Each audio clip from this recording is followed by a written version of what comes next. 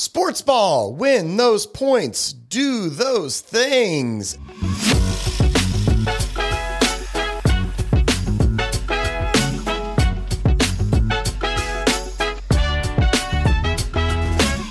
Get your dancing shoes on, folks, because Vincent Chapman, the dancing umpire from the Savannah Bananas, is joining me. We discuss his unique umpiring career, dance integration, and share some heartfelt regrets. Let's spread joy and positivity together and help me welcome Vincent Chapman. I'm Michael Gallion, and this is Shoulda, Woulda, Coulda, a podcast about embracing your true self with the one and only Dancing Blue Shirt Guy.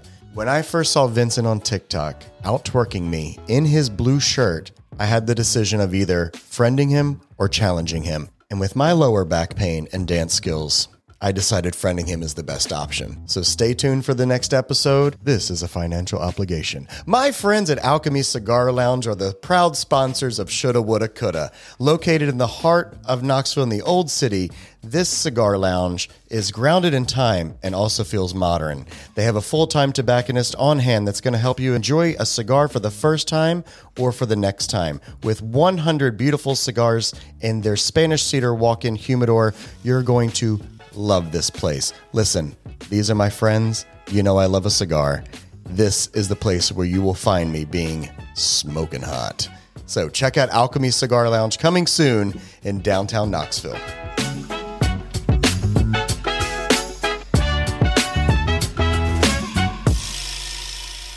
All right, friends, I am sitting here with my arch nemesis, my twin, my the one, the only, the dancing umpire from the Savannah Bananas. We've got Vincent Chapman, everyone. Round of applause. Yeah. Yeah. So the other dancing blue shirt guy, I would say you're much more famous and you dance a lot more. How do you do this? How do you do cardio every game, every day? I have no idea, man. I regret it the next day for sure. I 100% feel that. Yes. Yeah. I'll do one routine a month and I'm like, I need 30 days recovery and you're out here 6 games a week. It's incredible what you do. So congrats on that. Yeah. So let's kind of get into this. Here we go. So you spent the last few decades in baseball, as an umpire, as an official umpire. 2008 was the year that you started to blend dance into your games. Where did that desire, where did that background of dance, where did that all come from? Just the one to give fans just a way just to let loose, players to let loose.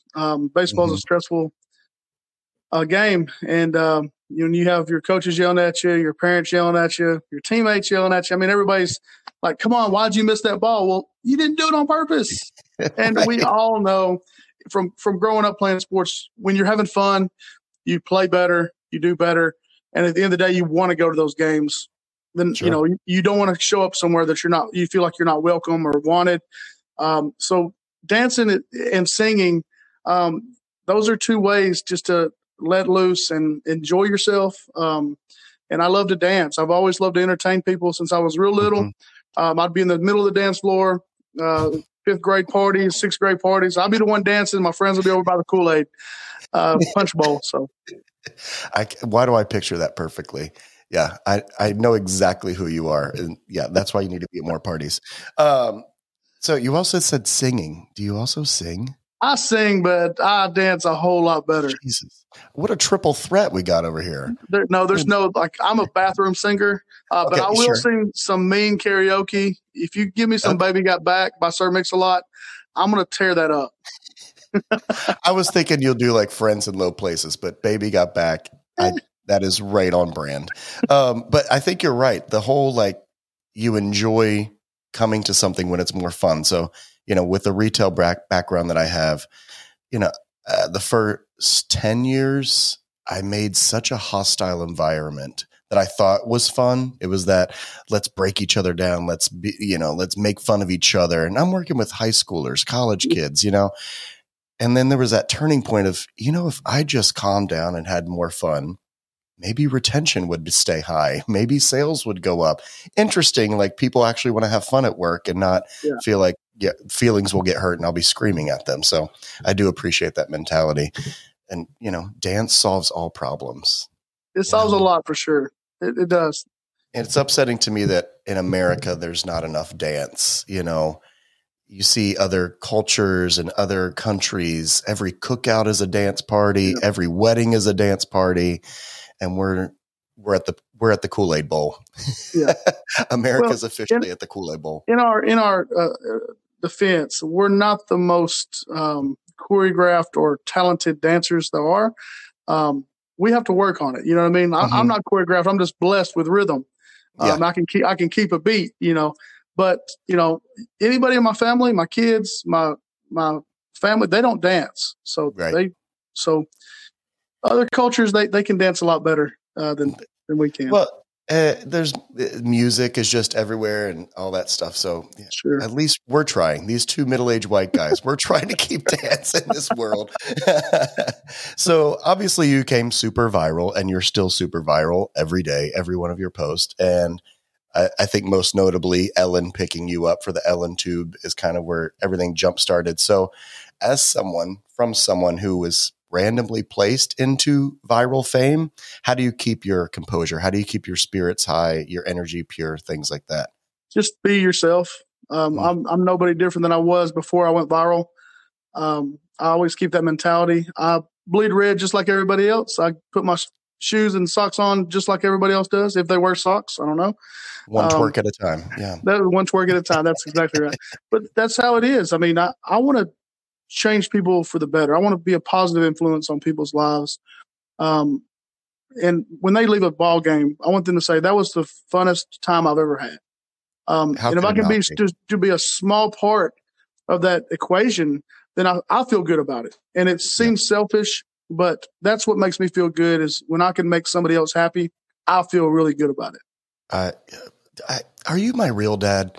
Like this is you're preaching. You're older than me. I think you're older than me. I think so. Your hair's a lot nicer and your mustache is a lot nicer, but I think you maybe have me for a few years. This is all fake. I just peeled this off. It's Halloween. Yeah, I did. I think I looked that up. You're late 30s, mid late 30s? No, I'm 41. Oh, same. I'm 41. When's your birthday? Valentine's Day. So probably older. You're older. And I knew that. I just sensed it. So you could be my dad. Okay. Fine. All right, kid. Get to bed. I love it. No, I think if anyone watches your videos and not just the ones that like we see on the Savannah Bananas, where you're out on the field, but you behind the scenes interacting with people, the joy that you're bringing, the joy that's coming from them, and then just seeing you light up. It's exactly it's what I'm trying to do. I'm not at the level yet, as the reach, but no, I'm with you. What you give is what you want back too. Like absolutely. I want that joy, so I have to give out joy, and it's what fuels me. It can be also what drains you. And so I don't know about you. There's some days where I'm like, shut everything off. Do not talk to me. I'm getting food delivered. I'm not speaking to anyone. Today is a dark day. I just need one refuel day, and then I'm back. So you're back. Yeah, I unfortunately don't have those days because I work an IT job when I'm off season or during the season as well. I didn't have many days off, and my job is in business development and sales. So you really don't get those times to just, turn it off and just shut it down. Go, shut down. But I've always told myself, if I ever went to jail or prison, you might as well just end me now. Because if I can't socialize with people, I'm done. Like I am done. Right. I get that too. Like, even working in retail, and I'm like, you talk to people all day. I was like, I still got to go out. I got to go see more people. I need more and more. I'm not tired. What are you talking about? They need to see me. I need to see them. Now, let me ask you this. This is a very serious question. When you walk into a place, are you upset that nobody knows who you are? No, sometimes that's a good thing. Especially for my wife, because she's like, oh, yeah. Oh, honey, go ahead and tell everybody by now so we can go. She's not the one to wait around. She's not going to be sitting or standing beside my side where I go talk to people. She's going to get in the car waiting, and I'm like, oh, she's in the car. I better go. That's 90% of my friend group, too. They're like, this is exhausting. But now, I'm just like, who are these people, and why don't they know who I am? Man, I want to just treat people the way I want to be treated. 100%. I mean, if we can do that, I know we can't change the world, but we can change our circle. And if you can just change people that you interact with, and you can make them happy, just for a split moment, then you've kind of done your job as far as being a good human being. I met a friend of mine about 2 years ago. It might have been pre-COVID. We were both at a bar, didn't know each other. We had mutual friends, but we ended up becoming great friends that one day, because he goes, "You do exactly what I love and what I try to do. You change the gravity of a room when you walk in." So like, if a bar is feeling a little low or you're at a job or something like that, all of a sudden when you walk in, that energy just changes. I'm like, I don't know. I'm just being me. I'm giving everyone an individual hi or a hello or a funny story or a little joke. And he's like, yep, you can sense when you walk into a bar. And I'm like, good. Hopefully it's not the smell, but it's me. And, the bar tabs go up. But so let's get into the dark side of this conversation now, the heavier thing. So obviously, you've got this great career. You've got a great following, everything going on. You're obviously an inspiration, and I'd say hero to some. So what is that one thing that you wish you would have done earlier that you could change if possible? What's that one shoulda, woulda, coulda thing in your life? And it doesn't have to be related to your career. It could be something more personal or something silly, but what's the shoulda, woulda, coulda in your life? Oh, man, that's tough. There's probably a bunch. I've made a lot of mistakes in my life. Mm-hmm. Good. I would probably say I wouldn't want to change my kids because I love my kids to death. They're 19 and 20 now, but I never got to really live my 20s. I was a father at 19 going to 20 and my second son before I was 21. So I would have done that different. I would have had my career established before I brought kids into the world. And then I had to rush. I mean, I started as a server and a bartender. Then I ended up working with a gas company. Bought my first house when I was going to be 21, and I was divorced by the time I was 28. Okay. So that's probably one of the things I would have done different. I would have been established, more mature, married for the right reasons. We see it all the time. I mean, the first girl that looks at you and she's beautiful, I mean, you think that's it. I got it. Yeah. And that was such a mentality. She hit me, so she did have it all, but she screwed that up. Okay? Right. Her loss. Oh, well. But no, that was such the mentality of people our age. I mean, anything before 2000 was, get married, have kids, go to college. This is the cookie cutter life. And then people aren't ready. There's different worlds. And, I kind of have the same thing. I wish one of mine is, I wonder what my life would be like if I didn't go directly to college.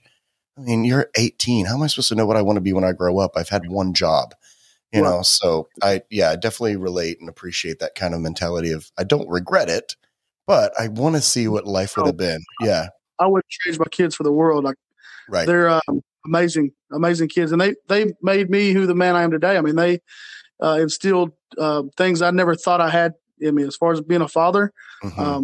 They're pretty much my first loves, if you will. And they'll always be my best friends. So, are they? That's what wouldn't change. I just wish I would have been more mature, right? And ready for that. But maybe that's what made you mature. So it's one of those it did change me for sure. I was a party animal, and I would go on the weekends. You see me at the clubs or whatnot. When I was 8, they had clubs when I was 18. I become a dad. You got to stop all that. You got diapers and formula and they're 16 months apart. So it's like one's in the other one's going. And it was, I'm glad you figured it out. I'm glad you figured it out. And I'm glad you figured out what causes those children and stop that. I am, but I would have had a lot more hair. I had a haircut like you. That happened. Yeah. Well, I mean, who knows what you would have been at 28 if you would have continued that 20s lifestyle. I mean, there's no, a midget Chippendale dancer. Look at me. Yeah. Chippendale. Look at you showing your age. Why did I want to be a Chippendale so bad when I was a kid? My mom was addicted to them. She had that sunscreen that she put over the Bonneville, in the window, and it was Chippendales. And I was like, I want to be like that. I'm more of a chip and fail. But if they had the dad bod Chippendales, I'd be first in line. I feel like that would outsell the regular Chippendales. I mean, I agree. I I mean, think they would. I mean, you can find abs anywhere, but can you find abs underneath a cooler? let's go. That's, You and know, you call it a dad bod. I call it the father figure. So and everybody needs a father figure. we all do. God. All right. We're starting a dance troupe. The midlife crisis dancers. We're in bed by 8 p.m. Ibuprofen is on, Oh yeah, God. yeah. Icy hot. Mhm. Gotta have it.